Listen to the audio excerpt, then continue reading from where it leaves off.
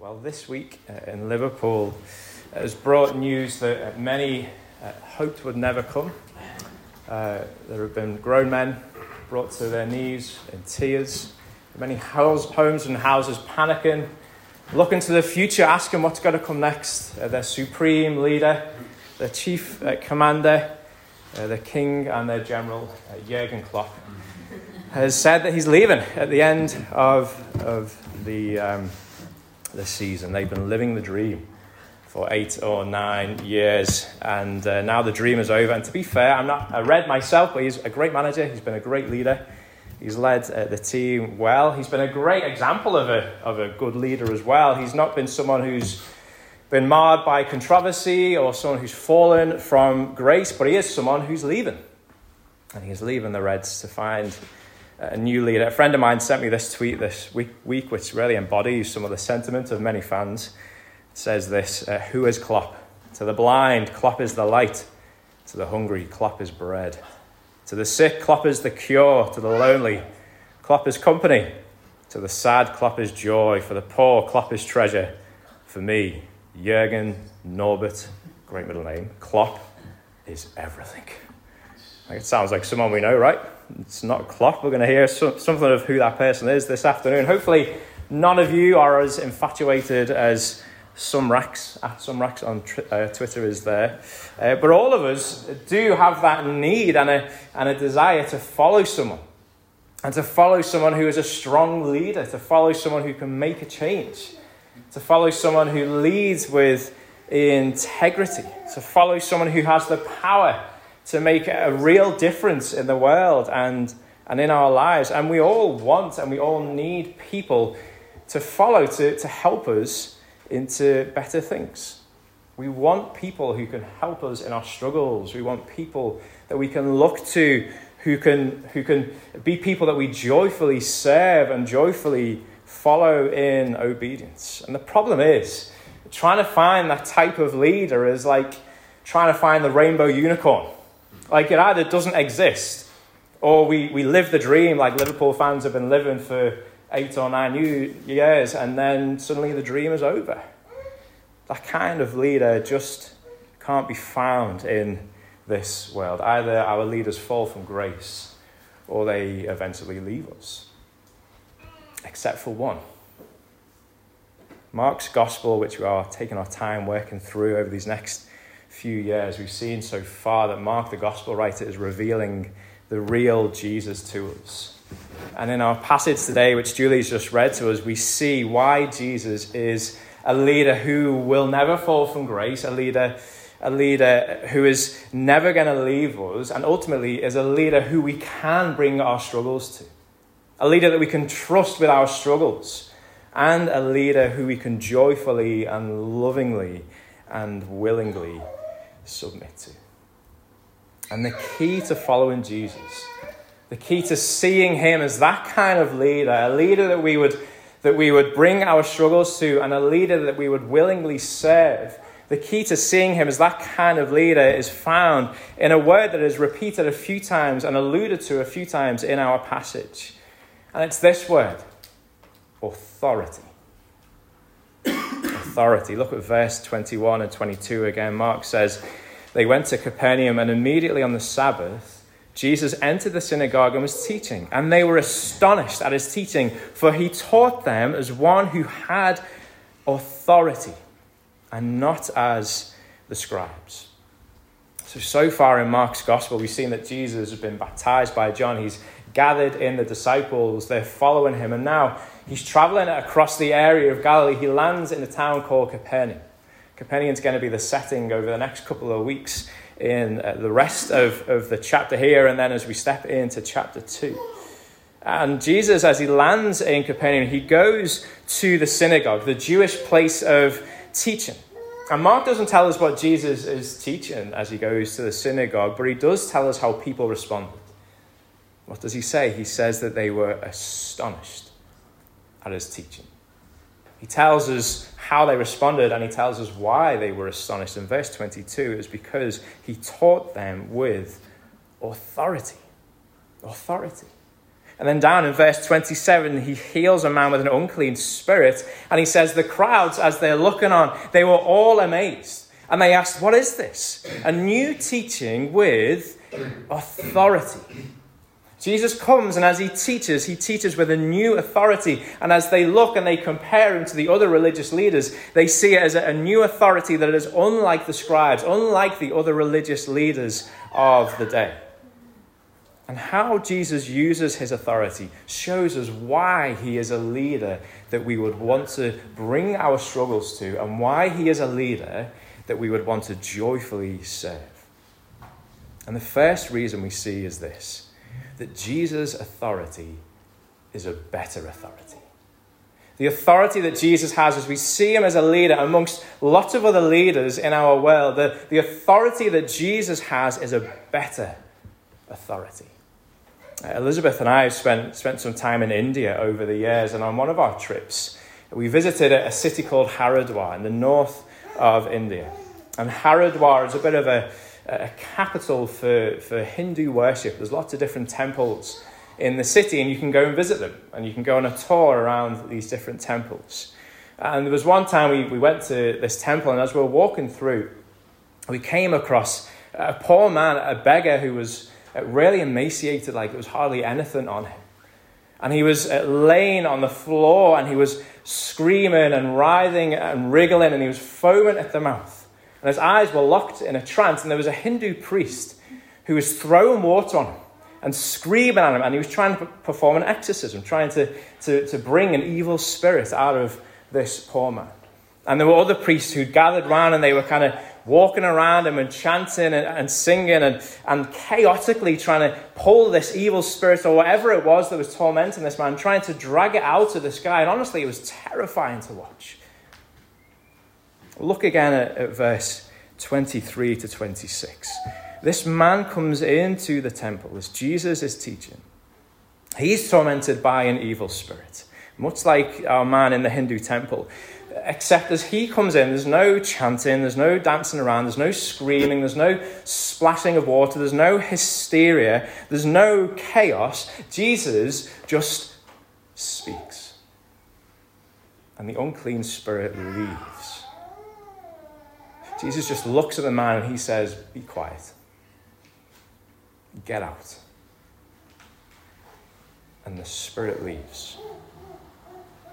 See, folks, Jesus' authority brings order into chaos. That's what he does. The difference between Jesus and the Hindu priests is that Jesus is God. So his authority is infinitely better. Infinitely better than those Hindu priests, infinitely better than any leader that we can come across in this world. Sean showed us last week in the last part of Mark's gospel that in Jesus coming, he brings his kingdom. He brings the kingdom of God. As Jesus comes in human flesh and ministers amongst the people that he met here, the kingdom of God breaks in. And as the kingdom of God is breaking in, it is breaking into a world of chaos, a world of disorder, a world where we are used to being manipulated by people, a world where we are used to being deceived by people, a world where the rules for life are confused, like we don't actually know what it is to live and to live well in this life, where those rules are disordered, where we are constantly being confronted with betrayal and lies. The kingdom of God is breaking into a world that is chaotic. And this kingdom that Jesus invites us into is so unlike that kingdom, so unlike that world. The kingdom of God that Jesus inaugurates is a kingdom of peace, a kingdom where conflict ends, a kingdom where illness will ultimately be cured, a kingdom where strife will cease, a kingdom that is built on truth and valor and honor. And the fullness of that kingdom will be seen in the new creation when Jesus returns. But Jesus, as he comes, says, the kingdom is here now. Like we get to enjoy so much of that now. We don't have to wait for Jesus to bring order into our chaos on that day. That day it will be completed, but we can hope and actually live in a way where Jesus brings order into our chaos today, right now. And chaos, folks, chaos is a good word to describe what's going on in many of our lives at the moment. Some of us feel chaotic. And it might not be that we're like that poor beggar in the Hindu temple. Like, we're not thrashing around on the floor and foaming at the mouth and people are screaming at us, but mentally or circumstantially or physically or emotionally, we can still feel just as chaotic. We can feel like our lives in different ways are spinning out of control. Friends, see here that with a word, Jesus brings order into chaos. With a word. He does it with this man in the temple in Capernaum. He did it right back at the beginning in Genesis. Jesus spoke into the cosmos and brought order into chaos with a word. If he can do it with this man as he is possessed by this evil spirit, if he can do it with the whole of the cosmos, friends, he can do it with whatever is going on in your life at the moment. He can bring order into chaos. You can trust him with your struggles more than we can trust anyone else. Jesus speaks with authority, a better authority, an authority that brings peace into chaos. And so, brothers and sisters, I'd encourage you to listen to him. Listen to his words. As we step into this week, if you feel just that chaos building up in your lives, in whatever way, listen to his words. And where do we hear him speak? Here, in the scriptures. Turn to him, listen to him, pray to him, and ask him to bring order. His is a better authority. And next we see his is a supreme authority. Mark makes the point in verse 23, doesn't he? Telling us a little bit about this spirit that this man is tormented with. He says that the spirit was an unclean spirit. Now remember, we've talked, haven't we, about how important words are for Mark. Like, Mark is deliberate about the words that he uses. And there's something really important about using that word unclean here. Unclean is temple language. So the temple for the Jews of the day and those who had come into the faith there, the temple was seen as a holy place, a place where there was purity, a place where there was cleanliness. The temple for God's people was a place where good things were done, where noble things were done. And if there was something that was unclean, it was ceremonially defiled and it was not welcome in the temple. It shouldn't be there. The temple only housed clean things that were clean. And so when we read that the spirit was unclean, we should think and we should come to the conclusion that it wasn't welcome in this man. It shouldn't be in this man. Just like all of us, this man was created by God and he was created for good things, for noble things, just like the temple. But this unclean spirit has moved in and taken up residence. And I just want to take a sidestep for a minute because this is the first of a few occasions where we'll see Mark introduce the theme of evil and demonic powers. And it's important for us just to address that for a minute because when the Bible talks about unclean spirits, evil spirits, when it talks about demonic activity, it's not talking in metaphors and pictures. It's talking about a reality. A reality that in Western society we are encouraged to push aside. In Western society, in Western thinking, we're trained to think that what reality is what we can see and what we can touch. And the supernatural is it's reserved for Disney and Netflix. Like, they can make films and things about that. But the supernatural isn't something that's actually there. Like, we just function in material things and what we can touch and what we can see. And that kind of goes down even to the root of good and evil. Good and evil, we're encouraged to think, are just social constructs. Like, evil isn't something that actually resides within people or is an activity or a power. It is just something that is brought about by our thinking, by our perception. Western society doesn't entertain the presence of a spiritual evil in the world. People who do bad things, we are taught and we are trained, they do those things because of a chemical imbalance or because of environmental factors around them. That's helpful to know, folks. That is a relatively new way of thinking. Like, literally only for probably the past 200 years have people thought in that ways. And it is mostly a Western way of thinking. Most of the rest of the world fully believe and fully understand that there is a supernatural reality to existence. Like if you were to talk to a survivor of genocide in Rwanda, or if you were to have a conversation with someone who's on the front lines of the conflict in the Middle East at the moment, and they're experiencing just the reality of warfare and death and conflict, or you were to talk to the parents of children who've been trafficked in East Asia, if you were to talk to them and say the atrocities that they've witnessed, well, they're just the natural outworking of human evolution. Or they're just the random firing of molecules in our brains, that genocide, torture, and rape are just humans being human. Like if you said that to them, that's a wholly unsatisfying conclusion to come to. It would be clear to them, as they've witnessed what they have witnessed, that there is something else at play in the world. That there are evil spiritual powers, that even though we can't see them and touch them, they are as real as the breath that we breathe, which we all believe exists, right? And Jesus, in this passage, deals with those powers head on. Listen to what the Spirit says in verse 24. Speaking to Jesus, it says this: "What have you to do with us, Jesus of Nazareth? Have you come to destroy us? I know who you are, the Holy One of God." And then look how Jesus replies. Jesus speaks directly to the Spirit. It's a different conversation that he's having with the man. He speaks directly to the Spirit as if it actually exists, because it does. And he says this in verse 25, "Be silent and come out of him." He's talking to the Spirit. He's not talking to the man.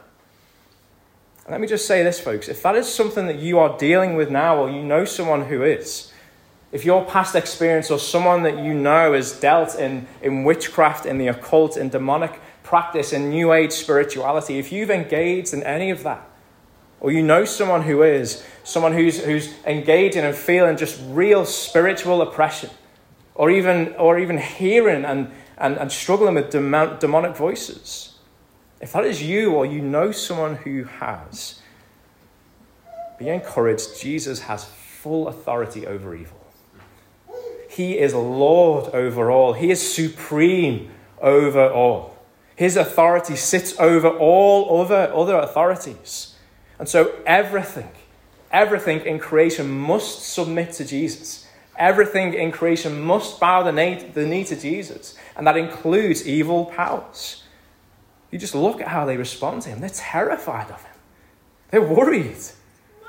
Because his authority is supreme over all things. And because it is, folks, he can help. So if that has been a struggle for you, or is a struggle for someone that you know, ask him for help. Pray to him, talk to him, come and speak to us. His authority is supreme and he can help. Well, folks, it would be a mistake to think, as we read this, that it's only the Spirit that was unclean. The Bible teaches, as you kind of connect some dots through Scripture, that the unclean spirit that we see here, evil spirit, evil power, doesn't just float around. Doesn't just create evil out of nothing. What we see in human history and through the history of the church is that evil spirits, they take up home in a person. And what they do is they amplify what is already there. They amplify something that already exists in that person. So evil spirits would amplify fear in a person. They would amplify greed in a person. They would amplify lust in a person.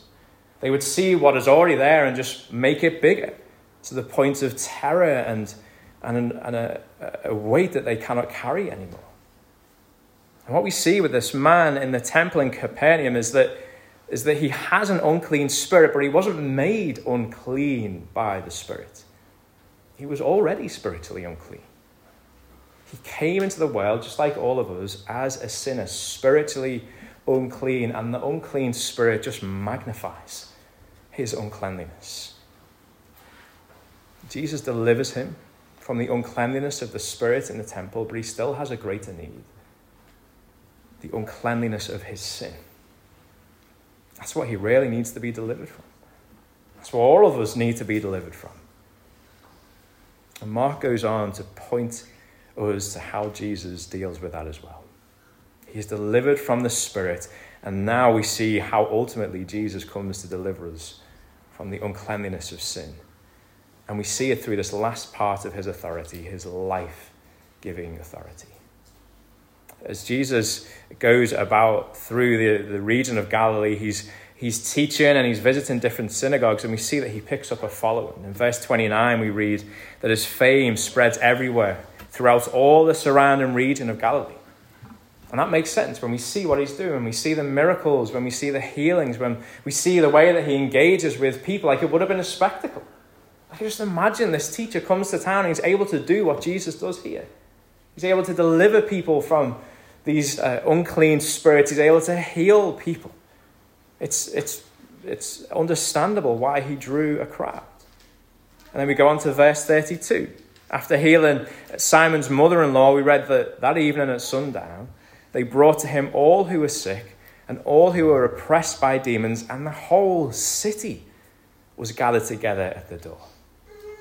Like, everyone wanted a piece of Jesus. They were all coming to see him. They all wanted to engage in this incredible ministry. But then, in verse 34, we read this. He healed many who were sick with various diseases and cast out many demons. And he would not permit the demons to speak because they knew him.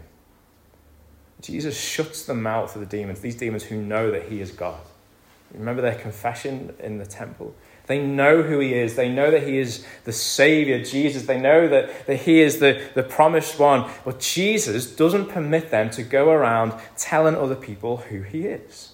Like, why did Jesus do that? You'd think he'd want more people to come to him. The need was there. Like, people needed to be healed. People needed to experience some of his miraculous power. You'd think that he would want to draw a crowd. Like, if we do something great, we do that, don't we? Like, we want everyone to know. Like, if this was us, if we had this kind of ministry and the whole city was knocking at our door, like, we'd want the Echo to come and take a kind of photograph and put it on the front page. We'd be walking around strutting our stuff down Lark Lane, wouldn't we? Like, we'd want people to know. This is a great thing that Jesus is doing. So why does he push it away? Why doesn't he want people to know who he is? Well, because these healings and this miraculous power, it is just a foretaste of the ultimate healing that he had come to bring. The healing of Simon's mother-in-law is just a morsel of the great healing that he was going to bring, ultimately, on the cross. Look down at verse 26 again. The unclean spirit, convulsing him and crying out with a loud voice, came out of him. That phrase there, crying out with a loud voice, came out of him there is literally expelled from him. So this unclean spirit is crying out with a loud voice, and then the spirit is expelled from the man. Now remember, Mark is moving fast through the gospel, isn't he? But he's using every word deliberately, and he's using every group of words and every description deliberately. And he's building a picture from the beginning of his gospel to the end of the gospel, and he wants us to know the real Jesus. He wants us to see why Jesus came. What's interesting is these phrases pop up again right at the end of Mark's gospel. In chapter 15, Jesus is being put to death on a cross, and when he's crucified, this is what we read. At the 9th hour, Jesus cried out with a loud voice, the same phrase, and he breathed his last. That is actually the same phrase. His breath was expelled from him. It's pretty much the same thing that's going on here. The evil spirit cries out with a loud voice and is expelled from the man. Jesus on the cross cries out with a loud voice and his breath was expelled from him. That's not accidental. Mark is deliberately joining the dots here. In Mark chapter 1, as Jesus begins his ministry, he knows that there is only one way to ultimately extinguish the power of evil. And that's ultimately for his life to be extinguished on the cross. Demonic oppression is dark and tormenting and painful. But the real problem for humanity is our spiritual sickness. The real problem is that our sin brings about eternal judgment from God, and that is what we deserve. That's our most serious sickness. And on the cross, Jesus takes that sickness for us. He takes the judgment of God for us. He stands in our place, and he takes on our spiritual uncleanliness, our sin. And he suffers the judgment of God for us in our place. And in his death on the cross, the power of sin over us was undone. By his wounds, we were healed. And in his death on the cross, he freed his people from the slavery to that power. He has full authority over the power of sin.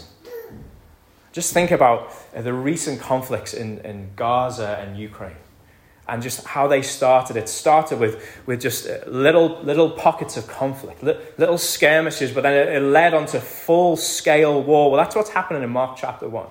We're seeing little skirmishes, just little battles that are starting on, but they're all leading to a full and final conflict that we see reach its crescendo in Jesus' death on the cross, where he ultimately crushes the power of sin and crushes the enemies of God and comes over in full authority over the power of death over his people. The driving out of the unclean spirit in the man, the healing of Simon's mother-in-law, they were just the skirmishes before the great battle, where Jesus would die on the cross and give up his life and breathe his last. But the grave couldn't hold him. Jesus has full authority over the power of sin and the power of death. Look down at verse 30 and 31. Now Simon's mother-in-law lay ill with a fever, and immediately they told him about her. And Jesus, he came and he took her by the hand and lifted her up. And the fever left her, and she began to serve them. Jesus took her by the hand. And again, Mark is being deliberate with his words here. And Jesus lifted her up. That phrase there, lifted her up, it's one word in the original language, agiro. And agiro literally means raised her or rose her up. He rose her up, he raised her. And that word is repeated again and again through Mark's gospel. In fact, every time Jesus heals someone in Mark's gospel, we see that word agiro again. So in chapter 2, in a couple of weeks, we're going to see the healing of the paralytic, and we see that Jesus raises up the paralytic, agiro. In chapter 5, we see him healing Jairus' daughter, and Jesus raises her up, agiro. In chapter 9, we see him heal the boy with the unclean spirit, and agiro again, he raises the boy up. There's Bartimaeus and his blindness in chapter 10, and Jesus again, agiro, raises him up. He rose these people up, and each time we see Jesus heal, we see him do the same thing. He raises them up. And we see this word again and again and again in Mark's gospel until finally we get to Mark chapter 16 and we see it one last time. In Mark chapter 16, after Jesus' death on the cross, Mary and Salome, they go to the tomb expecting to find the body of Jesus.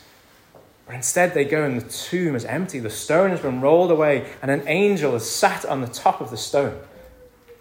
And they're astonished. And the angel says to them, "Do not be alarmed.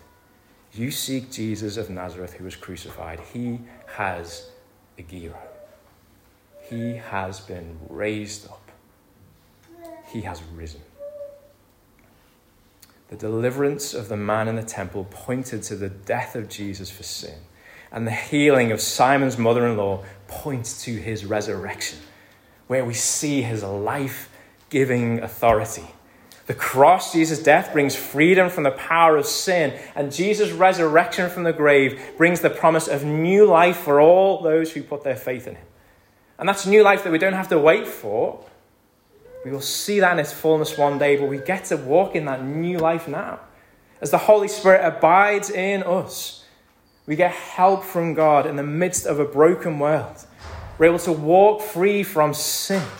We get to live in that new life now, and we will live in that new life for eternity with our Lord and Savior in his eternal kingdom, a place of peace, a place of rest, and a place of joy. Well, how should we respond to him? How should we respond to the authority of Jesus that we see in this passage? How should we respond to an authority that is better than all the other authorities that we could see in our world? An authority that is supreme above all other authorities. How should we respond to an authority that is truly life-giving? Well, I think we see it in Simon's mother-in-law. She is healed. She has this encounter with Jesus. And then what do we read in verse 31? The fever left her and she began to serve them. How do we respond to the authority of Jesus? We joyfully and willingly and lovingly serve him. We follow him. We walk in obedience to him. Like, she doesn't wait around and try and figure things out, does she? Like, I don't think this is just marked like being snappy. I think literally, like, she just gets up and she starts serving. That's the immediate and rational response to the life-giving authority of Jesus in our lives. It's to serve him. Now, it's interesting, there's a bit of a contrast going on in the passage, because the unclean spirit responds to Jesus with obedience as well, doesn't it? Jesus says, get out, be gone, be quiet, and it leaves the man. But it responds and reacts to Jesus out of fear. Our response to the authority of Jesus isn't a response of fear, it's a response of love. We serve him not because we're scared of him. We serve Jesus because we love him, because of what he has done for us. Listen to this from J.C. Ryle, the best bishop of Liverpool there has ever been. He said this when he was writing about this passage: there is no infidelity, there's no faithfulness among devils. They believe and they tremble, it says in James chapter 2. But let us take heed that our faith be a faith of the heart as well as of the head. Let us see that our knowledge has a sanctifying influence on our affections and our lives. Let us not only know Christ, but love him from a sense of actual benefit received from him. Let us not only believe that he is the Son of God and the Saviour of the world, but rejoice in him and cleave to him with purpose of heart. Let us not only be acquainted with him by the hearing of the ear, but by daily personal application to him for mercy and grace. The life of Christianity, says Luther, consists in possessive pronouns. It is one thing to say Christ is a Saviour. It is quite another to say he is my Saviour and my Lord. The devil can say the first. The true Christian alone can say the second. That's good, isn't it? We respond to the life-giving authority of Jesus with loving service, with joyful service, with willing service, because of all of what he has done for us. When we hear the Lord call us to go and do, our heart response should be, yes, Lord. Yes, Lord. And folks, he is calling all of us this afternoon into areas of obedience, areas of service, ways to follow him. If you don't know what that is, then ask him, pray, listen to his voice in the word. Some of us this afternoon, service, obedience, following him might look like putting our faith in him. Faith in him for salvation for the first time. God's word tells us to believe in him, to put our faith in him. There's no other name under heaven by which we can be saved. So maybe that is your service to God this afternoon, is to put your faith in him, to ask him to forgive you for your sins. Some of us need to follow the call into baptism. The word tells us believe and be baptized. Some of us need to put away sin in particular areas and put on holiness. That's our service this afternoon. Some of us maybe need to step in and serve in different areas in the body, in this church. But whatever it is, when we see the loving authority of Jesus in his death on the cross and resurrection from the grave, when we see the freedom that he bought for us, the healing that he has given us, we cannot just carry on as normal. We get up and we serve because we love him. We serve as a joyful, willing, and loving sacrifice. Let me end with this. Charles Wesley, 18th century hymn writer, got this so right when he wrote this famous hymn that a lot of us would know, "And Can It Be?" He says this, long my imprisoned spirit lay, fast bound in sin and nature's night. Thine eye diffused a quickening ray. I woke, the dungeon flamed with light. My chains fell off, my heart was free. I rose, went forth, and followed thee. Let's pray. Just for a moment, folks, I think it's good for us just to take a moment in the quiet and to respond and to seek and ask the Lord where it is that you would have us serve. What are the specific ways that we should walk in obedience this week? That we should get up like Simon's mother-in-law and follow him and serve him. So maybe just in this moment of quiet, we just ask him to reveal those things to us.